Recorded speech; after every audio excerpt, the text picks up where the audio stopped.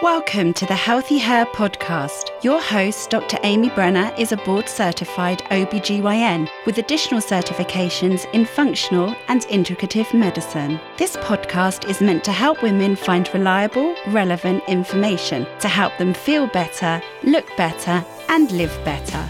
Here you will hear in-depth information about hormones, sexual medicine, aesthetics, cosmetic gynecology, and functional medicine. Hi, welcome to the podcast.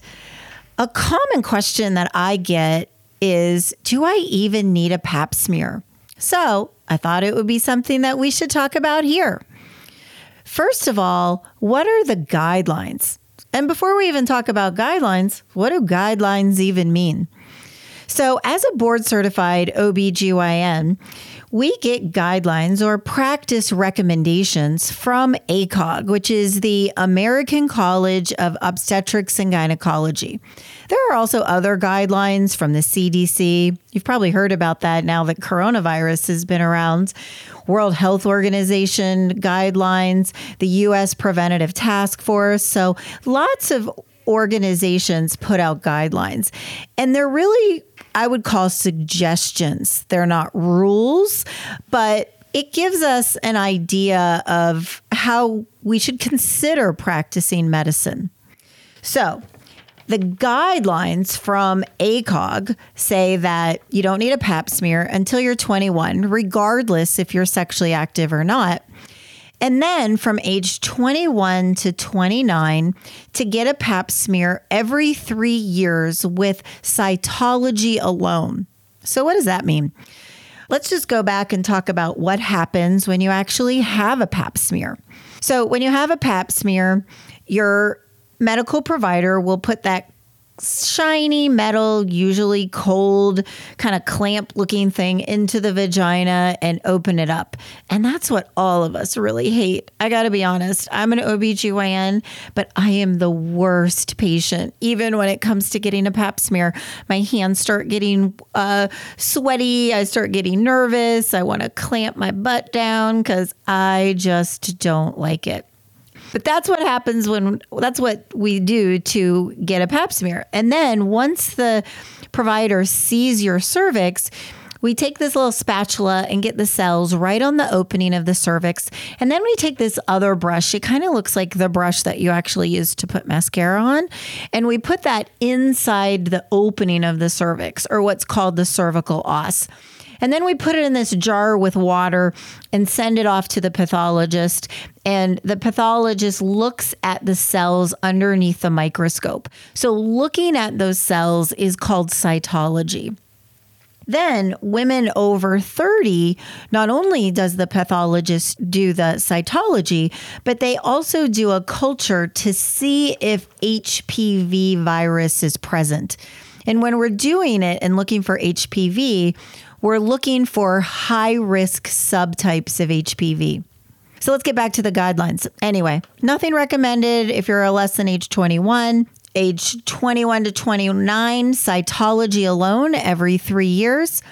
Age 30 to 65, either cytology alone every 3 years or cytology with co-testing, which means cytology plus HPV screening every 5 years.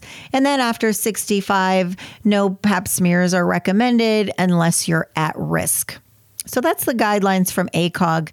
The U.S. Preventative Task Force has different guidelines than that say age 30 to 65, you need cytology alone every 3 years, or HPV alone every 5 years. So those are the guidelines. I personally don't follow those guidelines. If a patient asks me, I'll review them and say, if you want to follow those guidelines, I think that that's reasonable. However, I think at an annual exam, at least in my practice, we do more than just a pap smear, and more should happen at the annual exam other than a pap smear. We consider screening for sexually transmitted diseases. We talk about contraception. We usually order screening blood work. Now, in our practice, we usually do a CBC that looks at your red blood cells, white blood cells, platelets. We do a blood test called a comprehensive metabolic panel that looks at your liver, kidneys, electrolytes.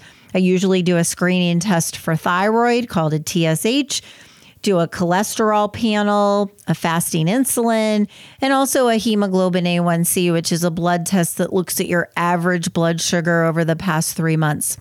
Those are the baseline things we do for everybody. For those over 40, we'll also talk about mammograms.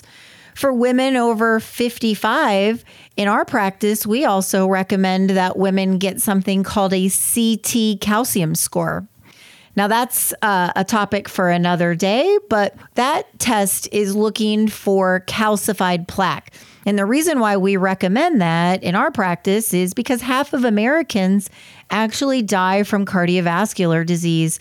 And the most common way people find out they have cardiovascular disease is sudden death. So that's an out-of-pocket test. In the Cincinnati area, it's about $100. And it's something that we recommend as a screening tool. So in my opinion, we're doing more than just a pap smear at the annual exam. And the other reason is it's usually free. For most people that have commercial insurance, it's about the only thing that's 100% covered or free in medicine. So why not take advantage and get your yearly exam? And if you heard nothing else, is you're more than just a cervix and you're more than just a pap smear. And I highly recommend going to a medical provider for a full checkup and plus or minus the pap smear every year. Hope that helps. Thanks for joining us. Thank you for listening to this episode of Healthy Her. You can find us on Instagram, Facebook, and the web. Go to www.dramybrenner.com to learn more. This podcast is for general information only and does not constitute as medical advice, the practice of medicine, nursing, or other healthcare services. No patient-physician relationship is formed. The information in the podcast and any references, material, or links are at the sole discretion of the listener and not meant to be a substitute for professional medical advice, diagnosis, or treatment. Listeners should not delay or disregard obtaining medical advice for any medical issues or diagnoses that they may have, and should seek medical advice from their healthcare provider for any such conditions.